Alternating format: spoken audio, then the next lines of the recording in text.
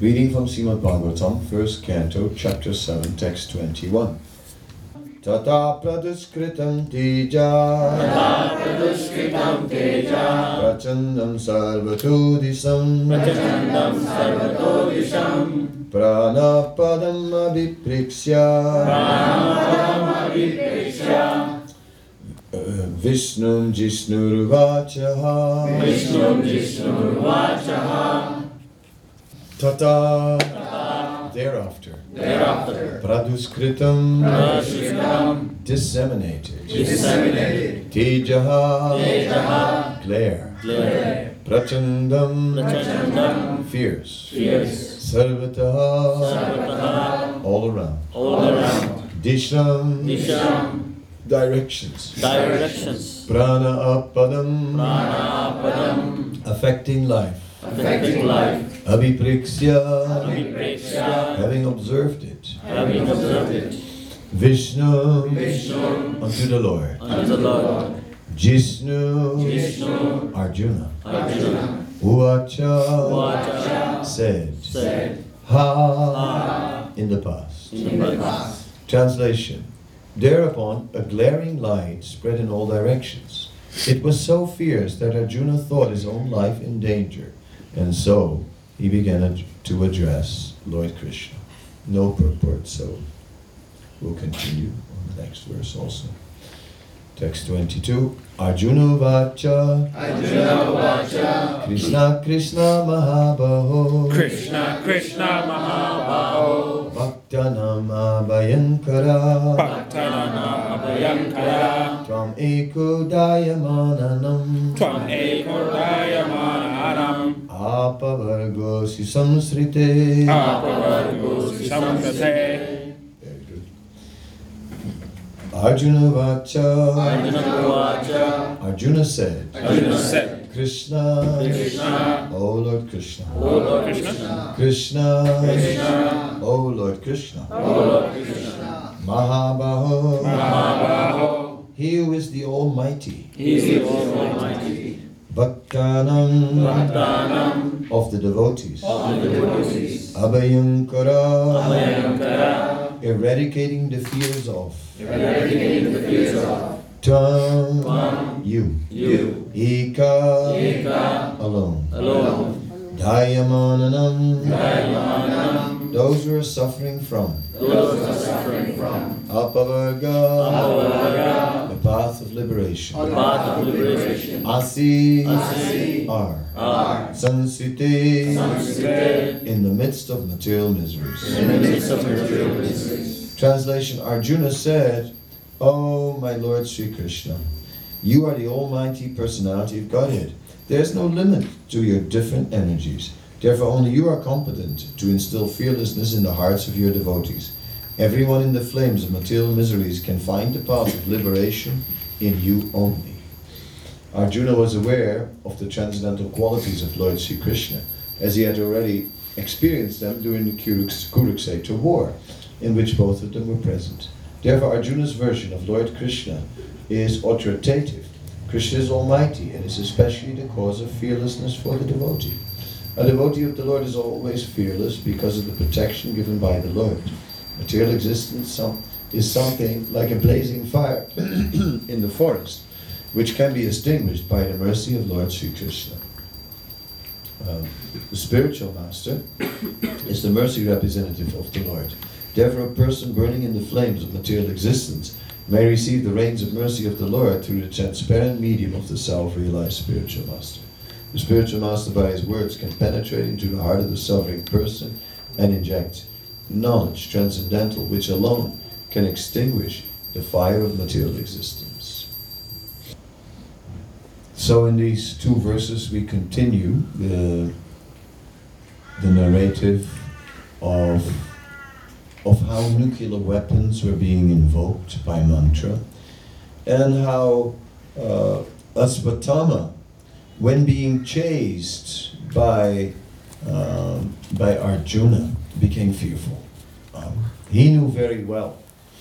He knew the prowess of Arjuna, and he knew very well that Arjuna was the best disciple of Dronacharya.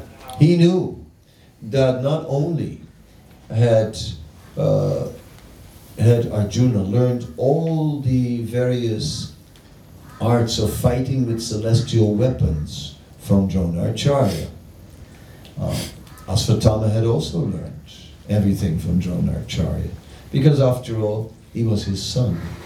So therefore, he imparted the same knowledge to his son, although otherwise he favored Arjuna, and he didn't teach everything he taught to Arjuna to others, except to Asvatthama. So in that way, Asvatthama was equally empowered, but there was something else. Arjuna had subsequently done amazing things. Arjuna had ascended to the heavenly planets. Arjuna had fought with Lord Shiva and had satisfied him and had attained that Pasupati weapon, which Dronacharya didn't have. So Arjuna had gone beyond what Dronacharya had given, and Arjuna, not only had he received all these benedictions, Arjuna had a particular nature.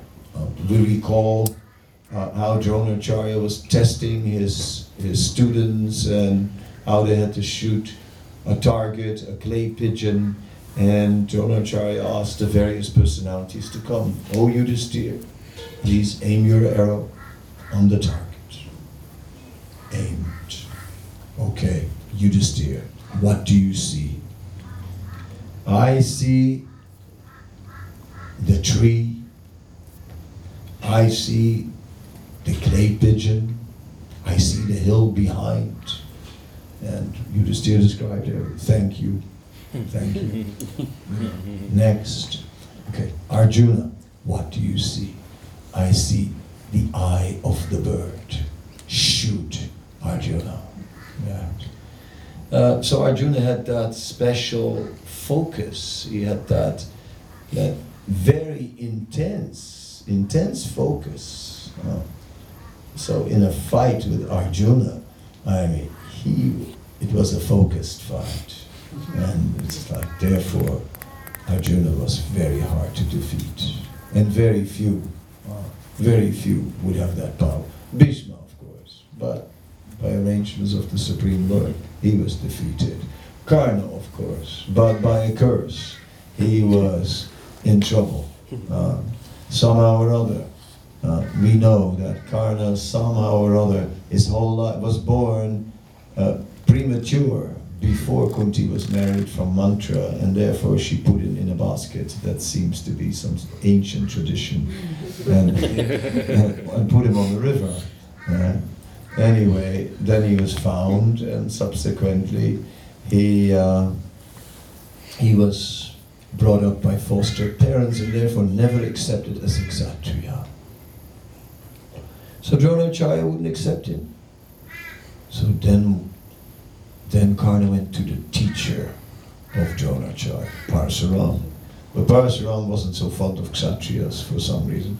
So he wasn't too eager to teach Kshatriyas, and so he asked him, "So, are you a Kshatriya?"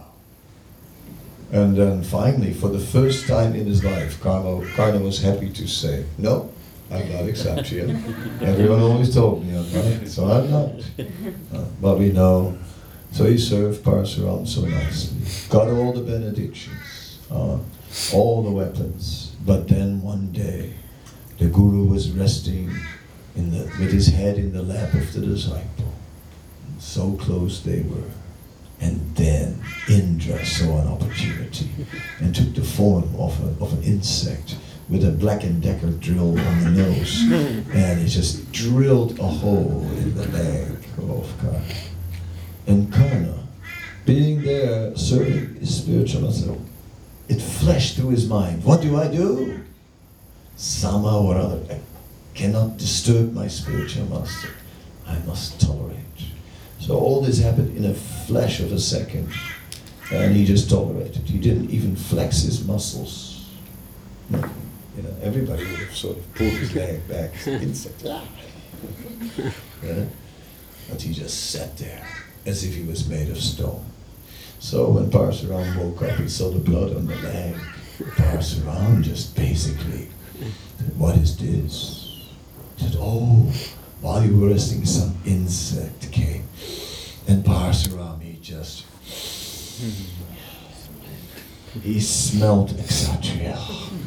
He said, no one could have tolerated this. No one but Kshatriya. No one could have had that determination. Yeah. So that's interesting. We see that the tolerance of a Kshatriya is just based on biting the lip or being fixed, you know. Gonna do it. Grit your teeth and just take another chest, you know, whatever it is. Just take it.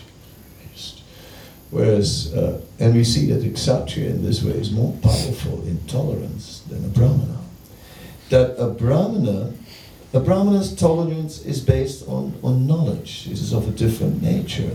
A Brahmana's tolerance is basically, he sees that there's no alternative. There's nothing else I can do. I just have to tolerate it because there's no other option. If I go in any other direction, I'll get in bigger trouble. So on the strength of knowledge, he tolerates. So in the long run, the Brahmana is stronger because his tolerance always gets refreshed by knowledge. Whereas when you are doing something on determination, you just fix the mind, I'm gonna do it, then it's like unloading a truck of bricks. In the beginning you take 10, no problem. 5 in each arm. Yeah. But after you've done the whole truck, even one brick gets heavy. It's like, so with time, the weight becomes heavier. So in determination, in the beginning very strong, but eventually getting tired and not getting nourished again like the Brahmana. Therefore the Brahmana's tolerance may not have the same intensity in the moment, but in the long run outlasts the approach of the Kshatriya. Now, bringing that back to our personal practice, many of us seem to have a little bit of Kshatriya spirit, and when it comes to, I'm gonna do it, I'm just gonna do it, I'm gonna chant, and I'm gonna follow these principles, I'm gonna do it. From now, I'm gonna be fixed.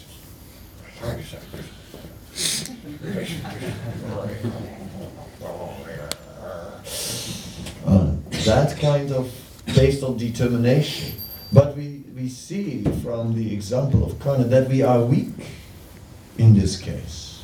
When we are basing our spiritual life just on determination, on I'm gonna do it, then we are weak. We have to rather nourish our motivation with knowledge, and not only with the same knowledge that we repeat.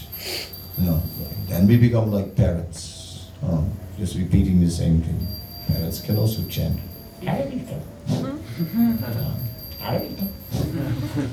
It's nice. There is chanting, and there is benefit. In the Chaitanya Bhagavat it said, even when a bird chants, by the mercy of Gauranga, can go back to Godhead. But Prabhupada says, no parrot-like chanting. Our motivation should become deeper with time. Chanting is not alone. There is Sravanam, Kirtanam, Smaranam. The three come together. Hearing, chanting, and remembering. And as we are hearing about Krishna, our remembrance of Krishna changes, our chanting changes as the remembering changes. As we remember Krishna more and more in his nature, his qualities, his appearance. During the Rajasuya sacrifice, all the demigods came, and then when they saw Krishna, they were just shocked. Even Lord Brahma was shocked. Now, Lord Brahma is not easily shocked. He's seen a lot of stuff. You can't really think. He's not from a small village, some backward town. He hasn't seen anything and comes into the big city and go, wow. No.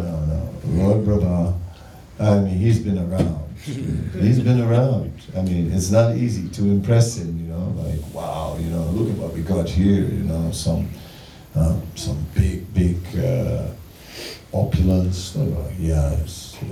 Usually he's aloof. Usually Lord Brahma is not so impressed.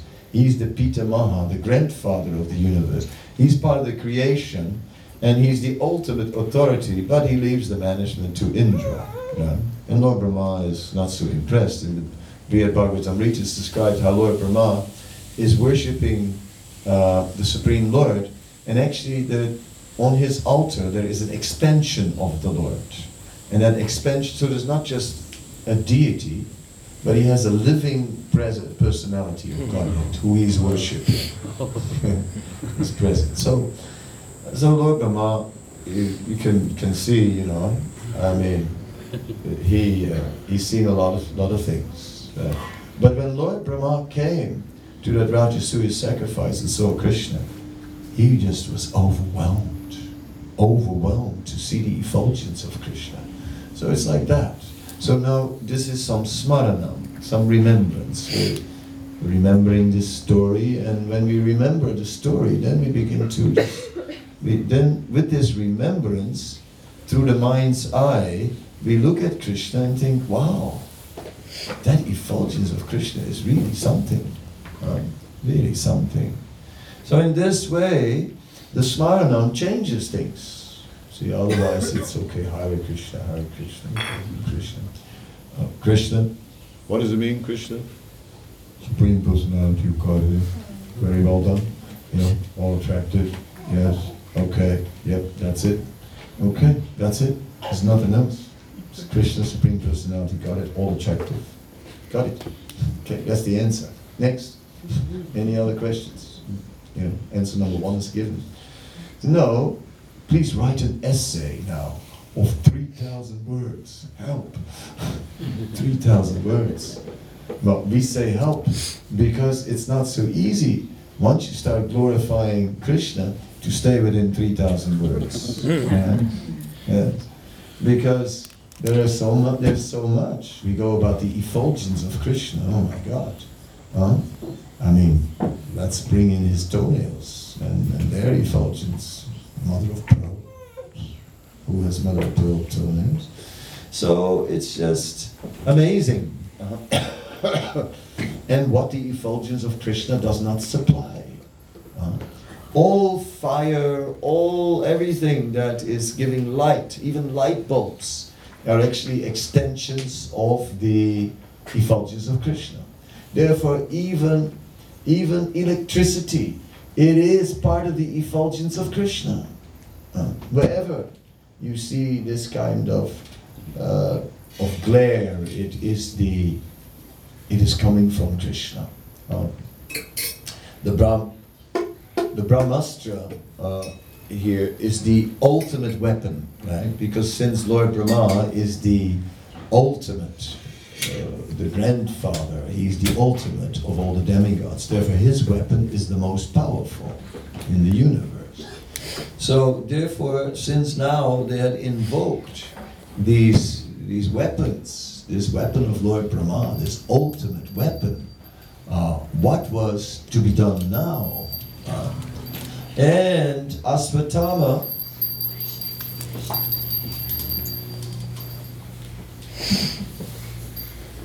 although he had learned from his father, there was imperfection in his knowledge, because he knew how to invoke a Brahmastra, but to call it back, that he didn't know.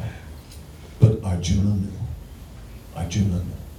So this Brahmastra had been invoked, and there was an incredible glare, an incredible power was being released in the sky, and when Arjuna saw that, even he felt fear.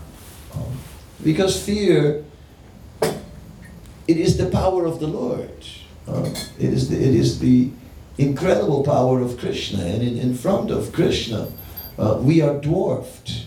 And even a great hero is dwarfed.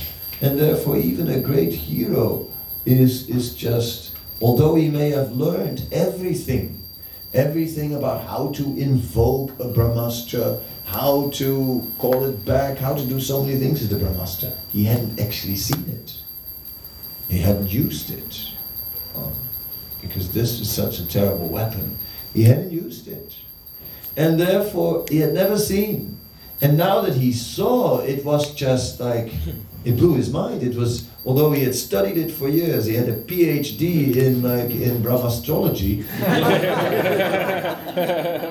And now that he was seeing the thing, it just blew his mind. It was just too much. Right? So, even Arjuna became fearful, although he knew what to do. He knew what to do. So, therefore, when this Brahmastra came, then he also invoked the Brahmastra. But then the seediers revealed that now these two Brahmastras, when they will clash one against the other, right, that will destroy the whole universe. Nowadays they think nuclear bomb can blow up the whole planet to powder. You know what I mean? Ooh. Prabhupada wasn't so impressed. He said they're overestimating the power of their weapons. So they cannot blow the planet to powder. But Srila Prabhupada, the nuclear bomb is a terrible thing. It is a terrible thing because even if people don't get killed by the bomb, then afterwards everything will be radioactive. And the people will die because of the radioactive, and the whole planet will remain radioactive for a long time. And the radioactive fallout, in one sense, is more deadly than the bomb itself. And Prabhupada said, yes. Oh, the demigods will adjust that. No problem. It's not a big, he wasn't impressed. But in this case, what was going on there was a little bit more powerful because it could destroy the whole universe. But then Arjuna showed his extraordinary prowess. He was Jisnu. Jisnu is a name of Arjuna, and Jisnu means one who is victorious. Jita means to conquer. Ajit means the one who cannot be conquered. Right? Like that, Krishna. So, Jisna, the one who is victorious. So Arjuna was victorious in a brilliant way because Arjuna was not only calling his own Brahmastra back, but even the one of Asvatthama as well. So, that was something. Here he showed his real prowess, right? That was extraordinary. Then, even the demigods were impressed. Wow. That was like, bravo, bravo. It was like when someone in some match scores a wonderful goal, right? An amazing goal, and everyone is like, wow. It was, all the people on the tribune were watching and cheering and like, whoa, Juna. Juna did it again. So in this way, the whole thing was just taking place, the entire pastime.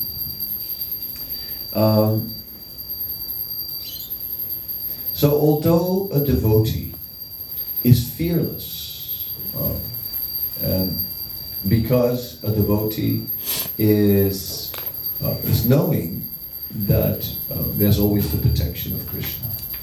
Raksisya titi visvaso, one of the symptoms of surrender. Deep faith, visvas, great faith that the Lord will protect us. Yeah, the Lord will protect his devotees, but am I a devotee? What constitutes a devotee? Right? Okay, he protected Arjuna, that's pretty logical. But would he also really protect people like us, who are sort of like, chanting only broken names and sort of, chant to sort of fulfill a quota? Absolutely. What is the level of bhakti we've realized? The zilch level, right? It's just zilch. So thinking like that, do you think that Krishna is going to protect you? Are you sure? Are you sure? Yes. Are you really, really sure that Krishna is going to protect you? Are you? Yes? Why? Why would you be so sure? He's so merciful. He's so merciful. But don't you need some evidence? You're just going to make a big leap of faith, you know? Okay. I'm a believer. Are you a believer? No, it is also scientific. In Chaitanya Charitamrita, the question comes up, the residents of Kulinagram, they are living in a village and they're making ropes in this village. And once a year they make silk ropes, and they would bring these ropes to Jagannath Puri for the chariots of Lord Jagannath and Subhadra and Baladev. And in this way, they would do that service. And they met Sri Chaitanya Mahaprabhu, and then the leader of the village, Satyaraj Khan, he asked a question to Lord Chaitanya, and he said, he basically asked, what is the duty of a Vaishnava? And then or of anyone in this world. Sri Chaitanya Mahaprabhu said, Nirantar Krishna Nama Sankirtan and Vaishnav Seva. That it is, we must always, incessantly chant the holy name of Krishna, and we must serve the Vaishnavas. Then the next question he asked, who is a Vaishnava? And Lord Chaitanya said, a Vaishnava is one who chants the holy name once. He's a Vaishnava. He's a devotee. Anyone here who hasn't chanted yet? Maybe we should just do it then. Hare Krishna. Please. Everyone did it? Okay, carry on. Can't stop. Ooh. So that was more than once. So you chant the name of Krishna once, then, according to the Lord himself, you are a devotee. So then, and Krishna promises he will protect his devotee. When Lord Ramachandra, he says, anybody who says that from this day on I am yours, Krishna, I will protect you. So, and he doesn't say anyone who feels it deeply in the heart, anyone who has completely realized this, it's just anyone who says it. Okay, so that's so that we can say it, can we? That's Krishna, yours. Okay.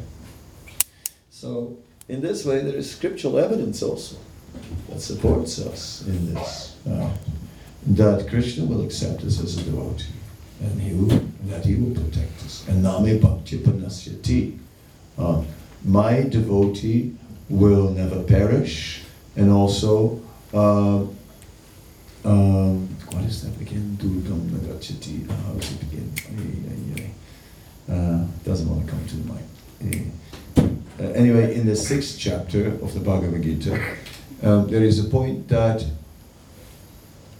one who does good is never overcome by evil. And the last line is Durgam Nagachati, but now the rest, Chanakya form will save us. Is it? So, in this way, we are seeing Krishna's protection is there. So what was happening? Did Arjuna have a crisis of faith when he was facing this Brahmastra? Did suddenly he no longer believe in the protection of Krishna? And it's kind of shocking because Krishna had already shown Arjuna throughout the whole battle of Kurukshetra. Remember at the end of the battle, Krishna tells Arjuna to get down from the chariot. Take your bow, Gandiva, take your arrows and get down from the chariot. And he gets down from the chariot, and the next moment his chariot is catching flame, his car is burning down. it's heavy, you know.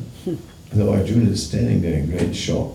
He says, how is this possible? This chariot was invincible. I said, no. Actually, Krishna said, actually all this time I was protecting this chariot. And therefore, it should have burned long ago with all those weapons, but never burned because I was invisibly protecting it. Now the battle is over, now I withdraw that protection. So Arjuna knew very well that Krishna was offering invisible protection. Yeah. So why was Arjuna afraid anyway? Why was he afraid anyway? Because the power of the Lord is so great. When Arjuna saw the universal form, he was also afraid. When Arjuna saw all those endless faces and mouths and teeth and then chewing up the heroes from the battlefield of Kurukshetra as if they were potato chips, then Arjuna was overwhelmed by fear. Because in front of the majesty of the Lord, in front of the power of the Lord, fear is natural.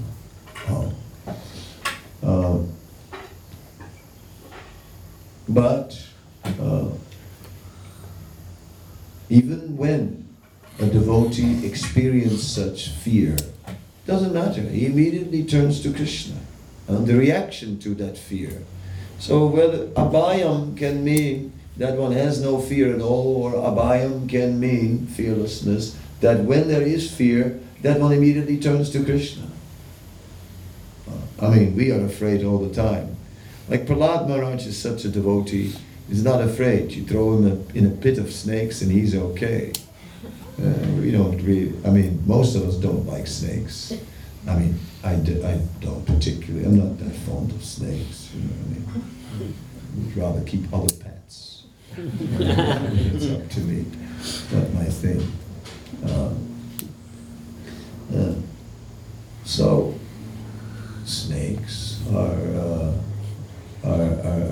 fearsome, and you know, a more modern experience, because of course Australia has lots of snakes, but still, how often do we see a snake? Not all the time.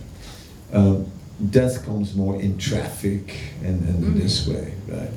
It's like when someone starts to drive like over 160, I start to sweat.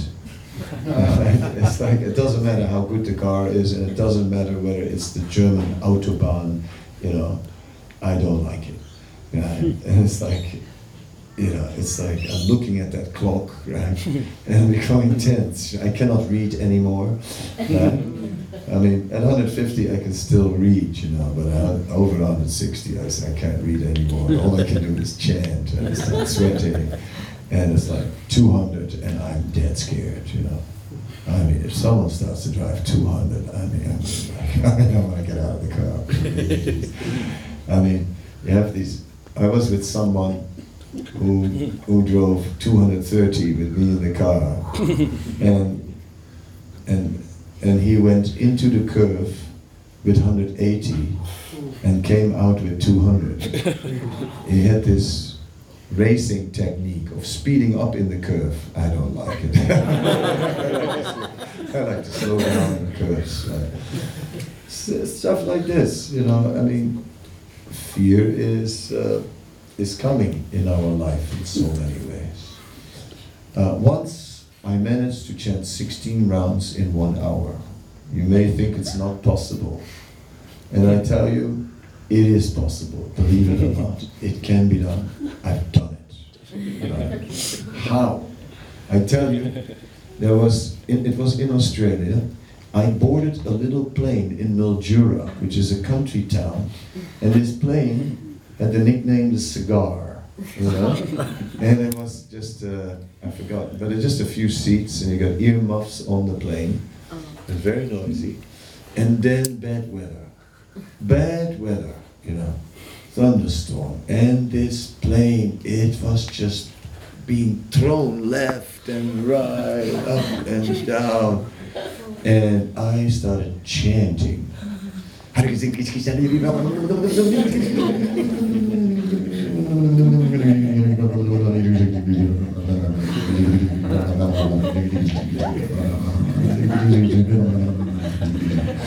Even faster than that, because I was really afraid.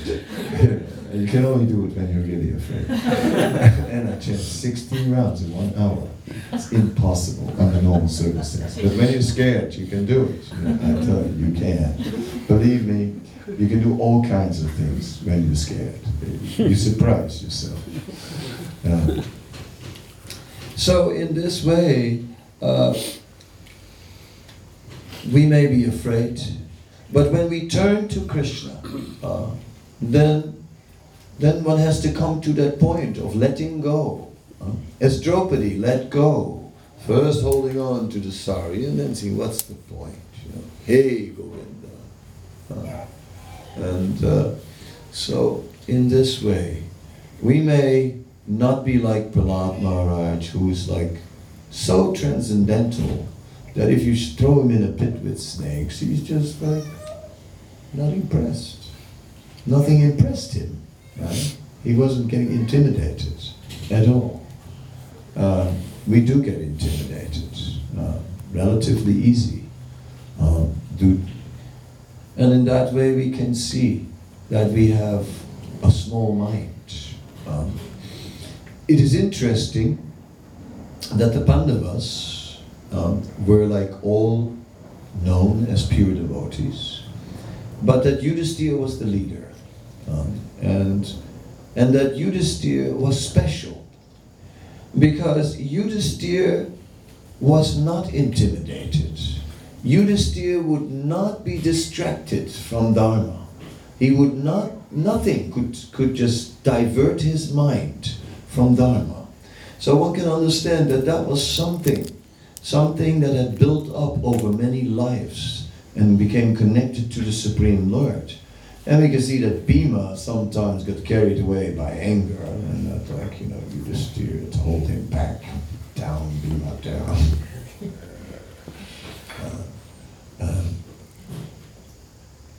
So in this way, we are, who is like Yudhisthira? Where is such a leader? Where is someone who can always lead?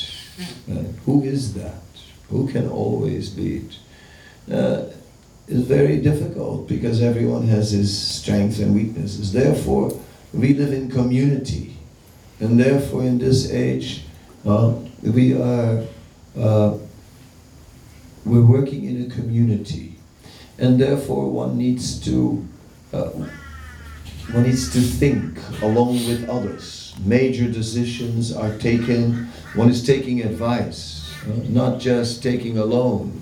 Because we can't trust that our mind is so pure, so balanced, that we'll always see it right. Even if you feel like that, of course. Everyone feels that like, of course, I'm right. What to do, somehow or other. I mean, no, I don't know, it's strange, but somehow or other, by destiny, I'm always right, and other people are always wrong. What to do? I mean, it's just my karma, What can you do? I mean, I'm not doing it on purpose, but I just happen to be always right. And they get it wrong all the time. So, even if you have that kind of karma, where you're always right, it still could happen that a mistake slips in. And therefore, it is good, at least major decisions, to consult and to take major decisions together, conjointly, and to seek for advice. Not wait, okay, okay, that means I should be ready to accept advice, okay. And finally someone comes up and said, maybe you should do it in such a way. Oh, thank you so much, Prabhu, that's very nice, that's a nice idea. So no, I'm totally in line, I'm open to advice. No, even seeking out advice. I mean, going somewhere and say, what do you think? And even Prabhupada would ask advice. He asked advice. Prabhupada asked advice of his disciples, of his senior disciples. Sometimes he would ask advice. What do you think we should do? He would ask He had that relationship with Tamal Krishna Maharaj. Many times asked him advice. And Lord Chaitanya said about Sanatana Goswami, you are so qualified that even I come to you for advice.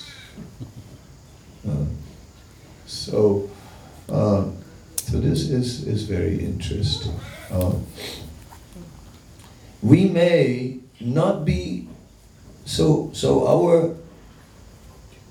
the level of pure devotional service that we may attain. In the beginning you have to think pure devotional service. It means you have to be completely faultless. Right? And we look at all the devotees and who is faultless, and therefore nobody is pure. And bring the microscope and put his devotee under the microscope and we'll see if he can find any faults. Aha, I knew there would be a fault. No fault. Simply appreciating Lord Brahma, the head of our sampradaya. We are the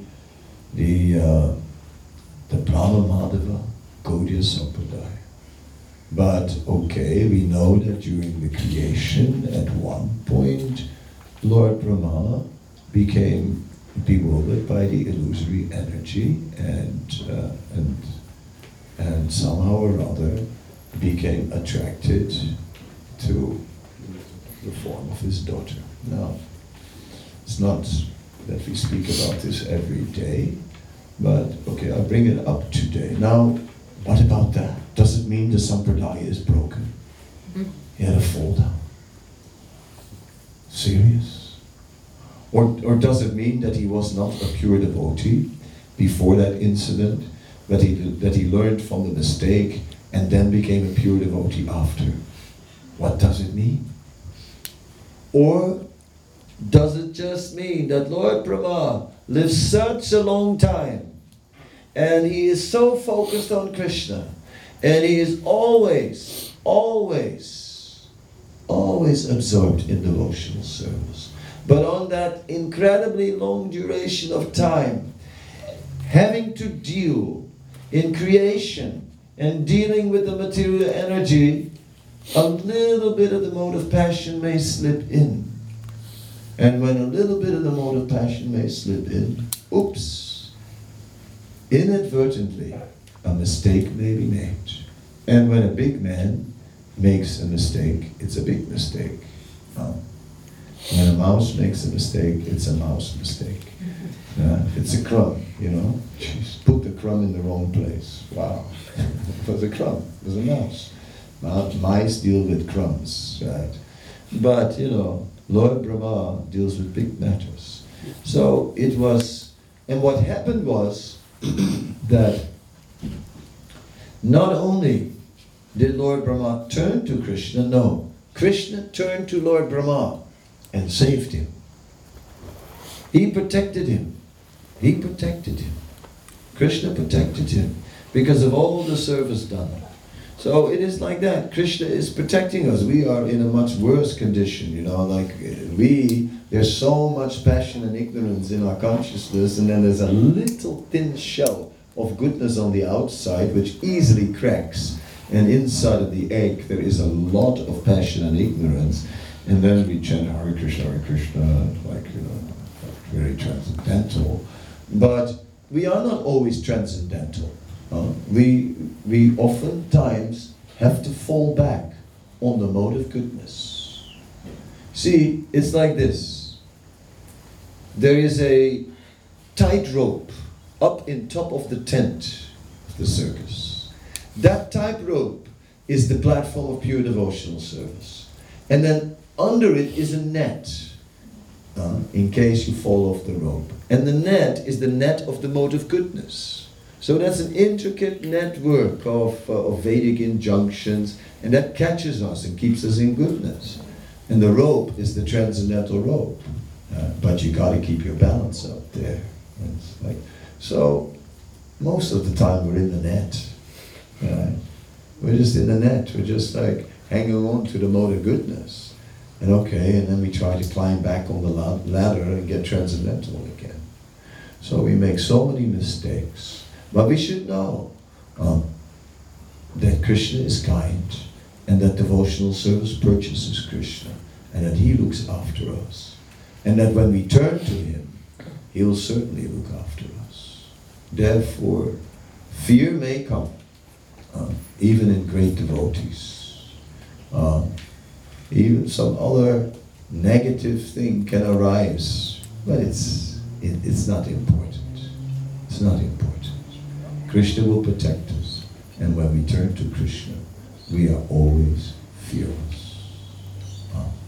Because even if there is a speck of fear, he'll remove it straight away. So any questions, any comments? Yes. Marge, one comment. In Australia, besides the Northern Territory, the maximum speed is 110.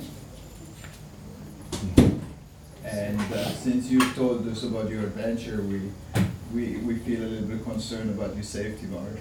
Thanks. Yeah, I feel concerned about Please be that. careful. Yeah, I felt concerned about my safety myself. Yeah, that was intense.